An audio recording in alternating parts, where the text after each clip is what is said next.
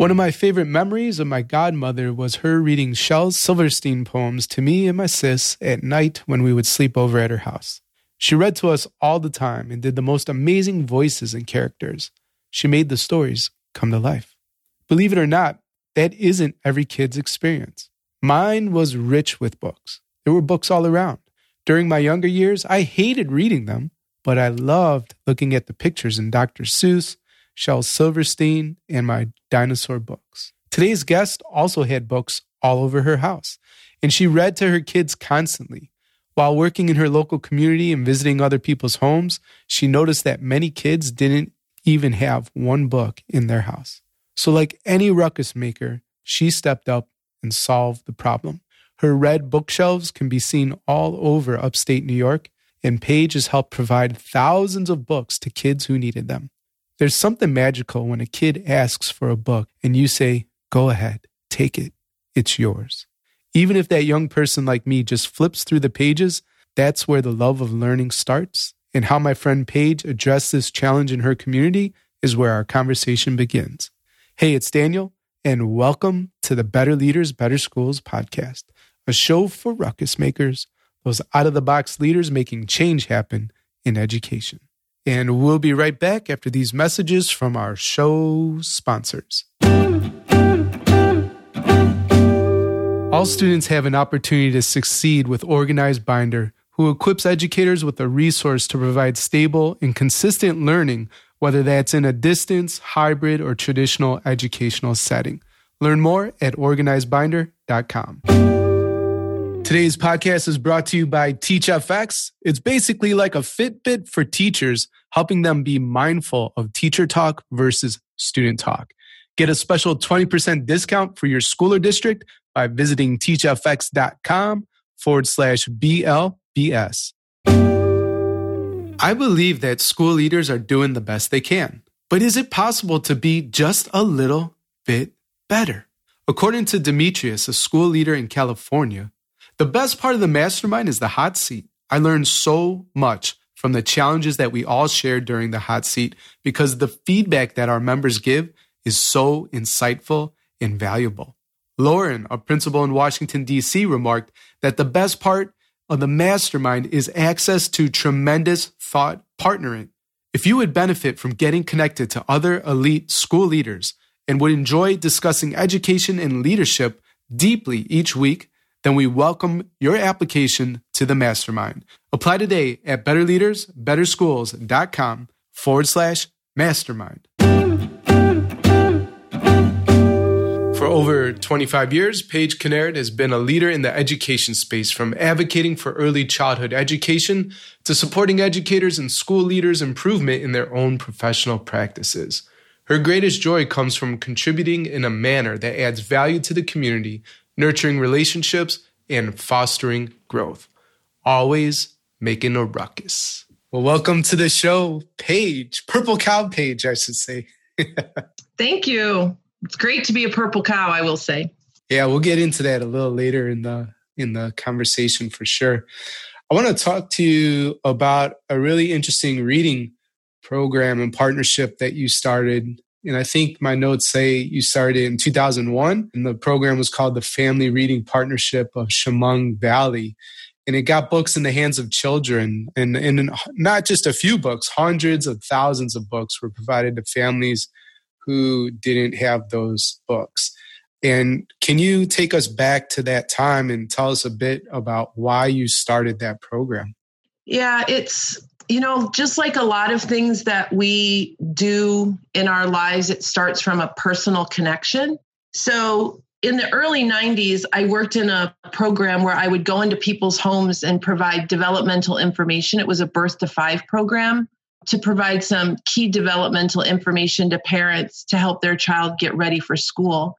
And at that time, I was also the mother of 2 small children myself. My children were born in the early 90s. And so I started to notice that we had books in every single room of our house. And so many of these homes that I went into, they had no books. And when I came to visit, I always brought books to read. And it was such an amazing novelty for so many kids. And then my husband got a new job and we moved to a different community, but I saw the same thing. I was working as a daycare center director, and then I started working for the Elmira City School District, which is a small city school district in New York State. And I just noticed that there were so many kids that were not having the advantage of books in their homes. So I heard of this program called First Book, run federally, where you could buy high quality books for $1 a piece. So I started to reach out and find some people in the community that were also passionate about providing books to kids. And I end up getting hooked up with 3 pediatrician doctors, Dr. Felix, Dr. Wall, and Dr. Moore. And those 3 gentlemen loved to give me direction on what to do. But they were also looking for ways to provide books to kids that came to their pediatric practice. So we started a program called the Family Reading Partnership of Chemung Valley that was modeled after a program that had been started in Ithaca, New York by a woman named Bridget Huberman. And we scheduled like our first meeting, and like politicians came and the editor for the newspaper. And I was like, oh, Paige, I think you stepped into something that's going to be bigger than what you thought. And then a local author in Elmira, Ted Arnold, he is a children's author and illustrator, and he became part of our project. And what we started to do was to collect from the community gently used children's books.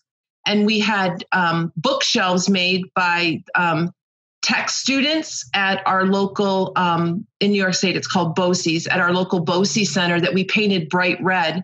And we started putting these bookshelves at all these places in the community. And then I had volunteers that would put gently used books on the bookshelves, and then anybody could take those books. We had them in the WIC Center and the County Health Department and Head Start and pre-K classrooms and the Pediatrician Center. And then we started every Wednesday in the Elmira community, there was a farmer's market. And we set up a tent at the farmer's market with tables. And then we had people that would come in and do guest readings. Just kids would just gather around, for like story time.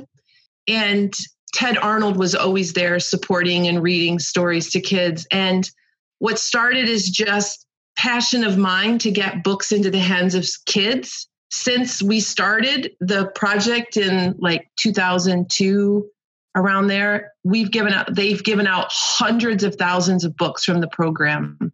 And then it also morphed into what's called Books at Birth. So I had ladies who loved to sew from the local senior centers would sew these beautiful fabric bags, and we'd put a hardcover book, a brand new book in there, and every mom that had a baby at the hospital got a book.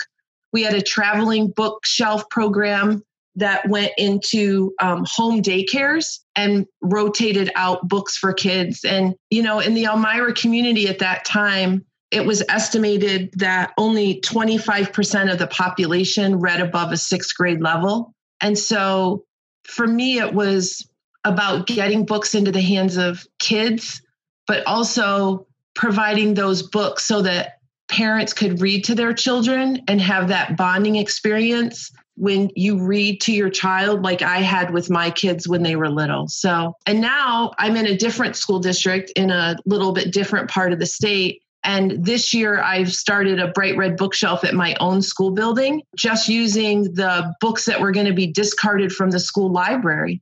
And I've set up a couple bookshelves at our middle high school, and students can just walk by during their travels in the hallway and just grab free books. And it's just important, I think, to instill the love of reading in everyone and provide those opportunities for kids to have books. Love that story. And a couple of things I want to unpack for the ruckus maker listening.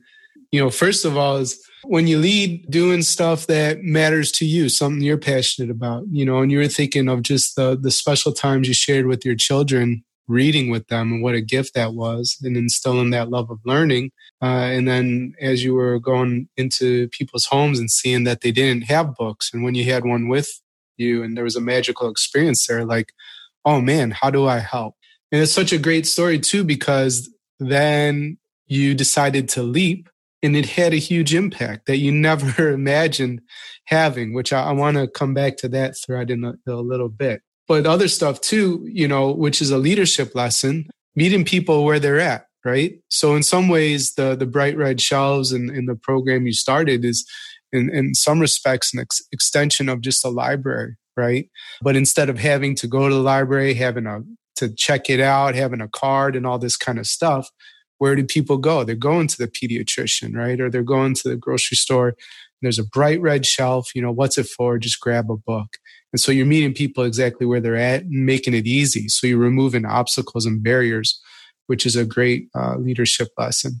And the last point I want to highlight for the Ruckus Maker too is how you use the resources within the community, right? So you're repurposing gently used books, but also I forget what you called them, but the ladies that were knitting and sewing, right? Mm-hmm. That they could create something of value for these new moms, right? And give them this gift bag. And I can only imagine how good that felt for them to be creating something for a new mom. And you're looking and just connecting people, helping them do something much bigger than themselves. And before you know it, you're having just this huge ripple effect. So let's go back to that, because you said, oh boy, Paige, I don't know what I've started, but it seems to be bigger than what I thought. And so just take us to that moment when you're realizing that. And as a leader, what are some of the things going through your head? Yeah, what's next then? Because it was just a little passion project. You probably thought a few people would benefit. And now hundreds of thousands of people in books have been shared. Yeah. And when we first started it, I contacted the teachers union in the district. And I was like, can you guys help? Like, is there a way that you could help sponsor a book drive? We just need some books to really get this off the ground. And I remember getting a phone call from one of the ladies, one of the teachers who was in the union in a leadership role. And she's like, okay, Paige, we did a book drive. My garage is filled with about 60 boxes of books. When can you come pick them up? And I was like, oh, snap, right? So then the hard part too was just finding a place to keep all those books, right? Like you think, oh, I worked in a school district, but we all know, those of us that work in school districts, the Ruckus Makers, there's very little extra space, right? Like there wasn't like this big room to store all Paige's books. And oh my God, we stored them. There were so many places in the community where we had to store those books. But it's, the ripple effect. If I had started this program and thought, okay, my goal is to get hundreds of thousands of books into the hands of kids, and we're going to have 5 programs and I need this many volunteers, it probably never would have happened. It was just this small idea. Let's collect some books and give them out to kids. And it just kept growing and growing and growing. And what's really great for me too is that, I've been gone from the Elmira community now going on 5 years, but that program is just as strong now as it was then. And Danny, it was really funny about, I don't know, it's probably 6 or 7 years ago now. I was at a community event and this woman comes up to me. I was standing with my friend Ellen Hicks. She calls herself my alpha mother because she likes to boss me around. And she and I were standing there together, and this woman comes up to me and she starts explaining to me the Bright Red Bookshelf and the Family Reading Partnership of Chemung Valley. And I'm looking at her and I'm nodding. And she goes, have you heard of this program? And I go, yeah, I started it. And she's like, oh, it was pretty funny. But I think that sometimes too is, you're right. We don't realize the ripple effects that it can have, and just the joy of a child taking a book off a bookshelf and looking at you and saying, I can keep this. And you're like, yeah, you don't have to bring it back. And they're like, oh, my own book. It's those small things that I think sometimes we forget to do in education that really impact families in a profound way.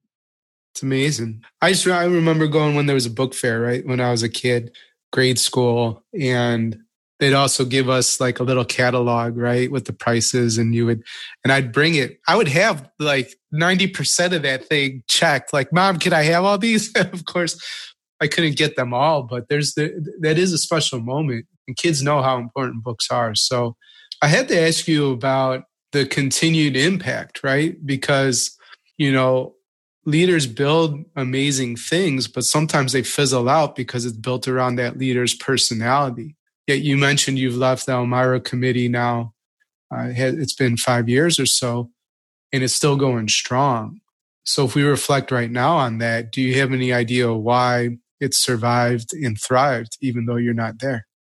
I guess one thing would be that the whole time that I was part of the organization from its inception until I left the community is that logistically it was structured with a great deal of flexibility, right? The organization wasn't overly rigid in our processes and our procedures. It was, we do a book drive, we get 3,000 books. We put out a call to volunteers. They show up. We label the books, sort them. So I just think we made it a welcoming environment, but without a lot of expectations. You could do with it what you wanted. But I think the biggest part was that literacy in books transcends all other barriers that we have in our communities. Right? It doesn't matter if you're from this side of the tracks or that side of the tracks, or what school you go to, or who your mom is, or where your dad works. Literacy and reading is something that everyone enjoys or could enjoy and sees value in.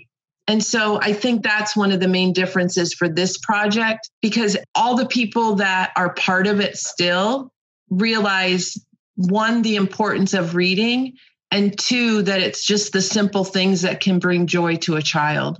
Can you tell us a little more about that flexibility piece you mentioned before the literacy that transcends, which I think is an important point, right? It's something of value for all people. But you talked about how it's not so rigid and it's more flexible and how you built the program. Can you tell us a little more about that? When all of this started, the assistant superintendent in my school district was a gentleman named Don Cadell. And Mr. Cadell was just one of the biggest advocates for children I've ever met. And it was great that he allowed me in my job with the school district to bring the Family Reading Partnership and make it part of what I did at my job. And in education, I've always felt that we have this tendency to have an idea for a program or an initiative that we want to bring to our schools, and we go too big, too fast, right? So let's say I'm going to bring a math curriculum to my district. Well, we're going to do it K-5. Well, sometimes it's better to just start with K and see how it goes and work out the kinks and grow from there. And because that's my overall philosophy on those sorts of things, I did the same thing with the Family Reading Partnership, right? Like, I knew that the program in Ithaca, New York had like 9 or 10 different facets of their program or different initiatives that they ran. And we decided to start with just one, which was the Bright Red Bookshelf. And then when we got that going, then we added the books at birth. And when that was going okay, then we added the traveling books. So I think that allowed us to work out kinks, and it allowed us to just grow organically. And it did help that the publisher for the local newspaper was really active, and then he would write about us in the paper in his op-ed column. So that also helps spread the word and just bring in different individuals from the community that I didn't know or wouldn't have had the opportunity to reach out to. It just undulated and grew in that way that I think that's what helped its survival. Yeah. Well, I'm glad we landed at that point. The importance of starting small before going too big, too fast. And another point I want to reiterate for the ruckus makers, that Derek Sivers quote, "What's ordinary to you is extraordinary to me." So to take something you were passionate about, literacy and reading with your kids, and just trying to help one more family, and then it grew from there. What our conversation right now, the podcast that has a very big impact, started just out of a desire to help myself, right? And then I was focused on helping, that's a new word, helping listeners, And then from there, the mastermind grew. So, start small, start with that one person in your mind, and who knows the kind of impact you might have. But let's pause here, Paige, for a message from our sponsors. And when we get back, I'd love to talk to you a bit about your mastermind experience. Today's show is brought to you by Organized Binder. Organized Binder develops the skills and habits all students need for success. During these uncertain times of distance learning and hybrid education settings, Organized Binder equips educators with a resource to provide stable and consistent learning routines so that all students have an opportunity to succeed, whether at home or in the classroom. Learn more at organizedbinder.com. Are you automatically tracking online student participation data during COVID? Innovative school leaders across the country have started tracking online student participation using TeachFX because it's one of the most powerful ways to improve student outcomes during COVID, especially for English learners and students of color. Learn more about TeachFX and get a special offer at teachfx.com/BLBS. That's teachfx.com/BLBS. All right, and we're back with Paige Kennard, and so thankful that you're here. You scheduled time to have this conversation with me, and it was fascinating to hear about that read-in partnership and the book program that you started. And I'd love to ask you about your mastermind experience. And so each mastermind cohort has a special name. You're a Purple Cow, and you've been a Purple Cow for years now, so thank you for your membership. You've been an incredible voice and addition and bring so much value to our group. And I remember when you joined way back when, and you did something I hadn't seen a member ever do. And you branded our agendas, which was cool. And we've kept it that way, right? Because we just keep copying the same agenda over and over. But then, here in, I think it was Scotland, I got a postcard from you all the way from New York and had Purple Cow stuff on it. And it was wonderful. It's actually right over there in my little desk organizer. But tell us about why you did that. Was that taught to you? Is that just something that you is unique to your personality? But that was a really nice touch. So that's a hard question, Danny. So when I first joined the mastermind, I was really looking for an opportunity to be with administrators who were as dedicated to their own professional growth as I am for mine. And we all know that sometimes, depending on the district you work with or who your colleagues are, that you don't always have those opportunities within your own school structure. And so I came to the first mastermind and I was so intimidated. I was like, oh, these people have all this knowledge I don't have. They have these experiences I don't have. And then the first couple meetings, I think I was pretty quiet, which some people would say is not my normal. But then it wasn't just like a couple weeks and all of a sudden I'm like, I have to be the facilitator of the mastermind. I'm like, oh my, I felt more pressure than leading professional development in my district for like 300 people. I was like, so I decided that I wanted to kind of set the tone for my facilitation. And so I sent a personal note to everyone that was in the mastermind in the Purple Cows at that time. And yeah, it was just, for me, it's always when I'm joining something or I'm leading something, I always try to come up with an idea or an avenue that is just different and will set a tone of collaboration and camaraderie. And yeah, it was really fun when I was able to tweak the agenda and I was like, oh, I hope nobody minds it. I'm like, bloop, bloop, adding all these things to it. But yeah, I really enjoy the mastermind. It allows you to be yourself in a very safe environment where all the members of the mastermind want nothing more than for all the other members to reach their full potential and to create that collegial atmosphere where you know that you have the support you need, even if as a ruckus maker, you're not getting that in other areas of your professional life. So go Purple Cows. Thank you. Go Purple Cows. Moo moo. That's right. conversation kind of went full circle there in some respects, because I think I try to build a mastermind in a flexible way to some extent.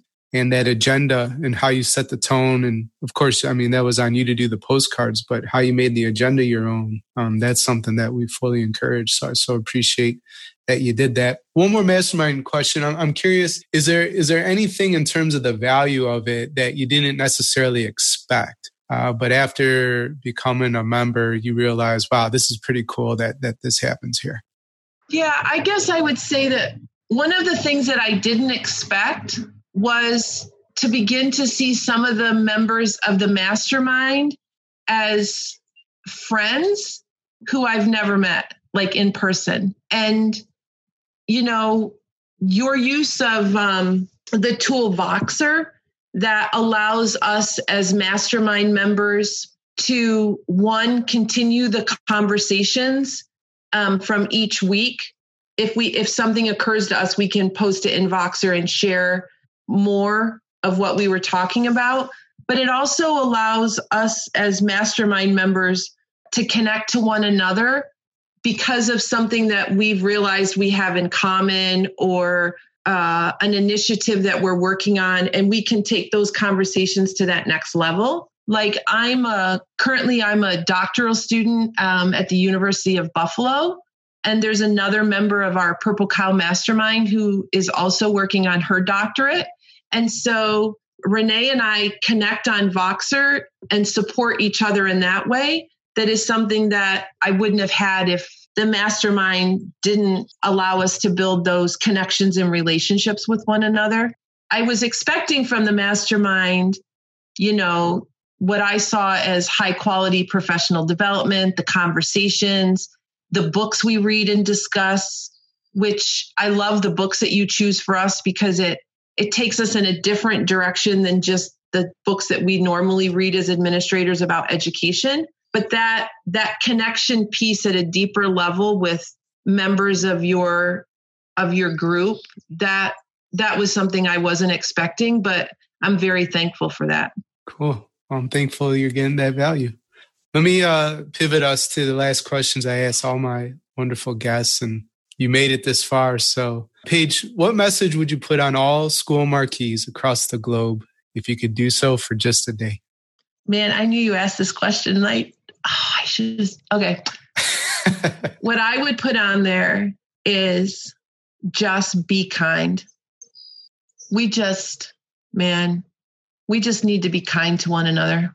And it's not something I ever thought we'd have to be teaching in school and reminding people, but it's more than the students, it's our communities as well. Just be kind to one another. And Paige, you're building a school from the ground up. You're not limited by any resources. Your only limitations, your imagination. How would you build your dream school, and what would be your top 3 priorities? So my top 3 priorities, and I know when I listen to your podcast, a lot of guests talk about the space, but I'm not a spatial person, so you're not going to get that from me. My top 3 priorities would be, I would like to see schools built with master schedules that are built around the students who need supports the most first, and then all the other students after. We have a tendency in schools to base our schedules around, the advanced courses. And I really think that we should look at how we build our days to better meet the needs of kids as opposed to meeting the needs of the adults.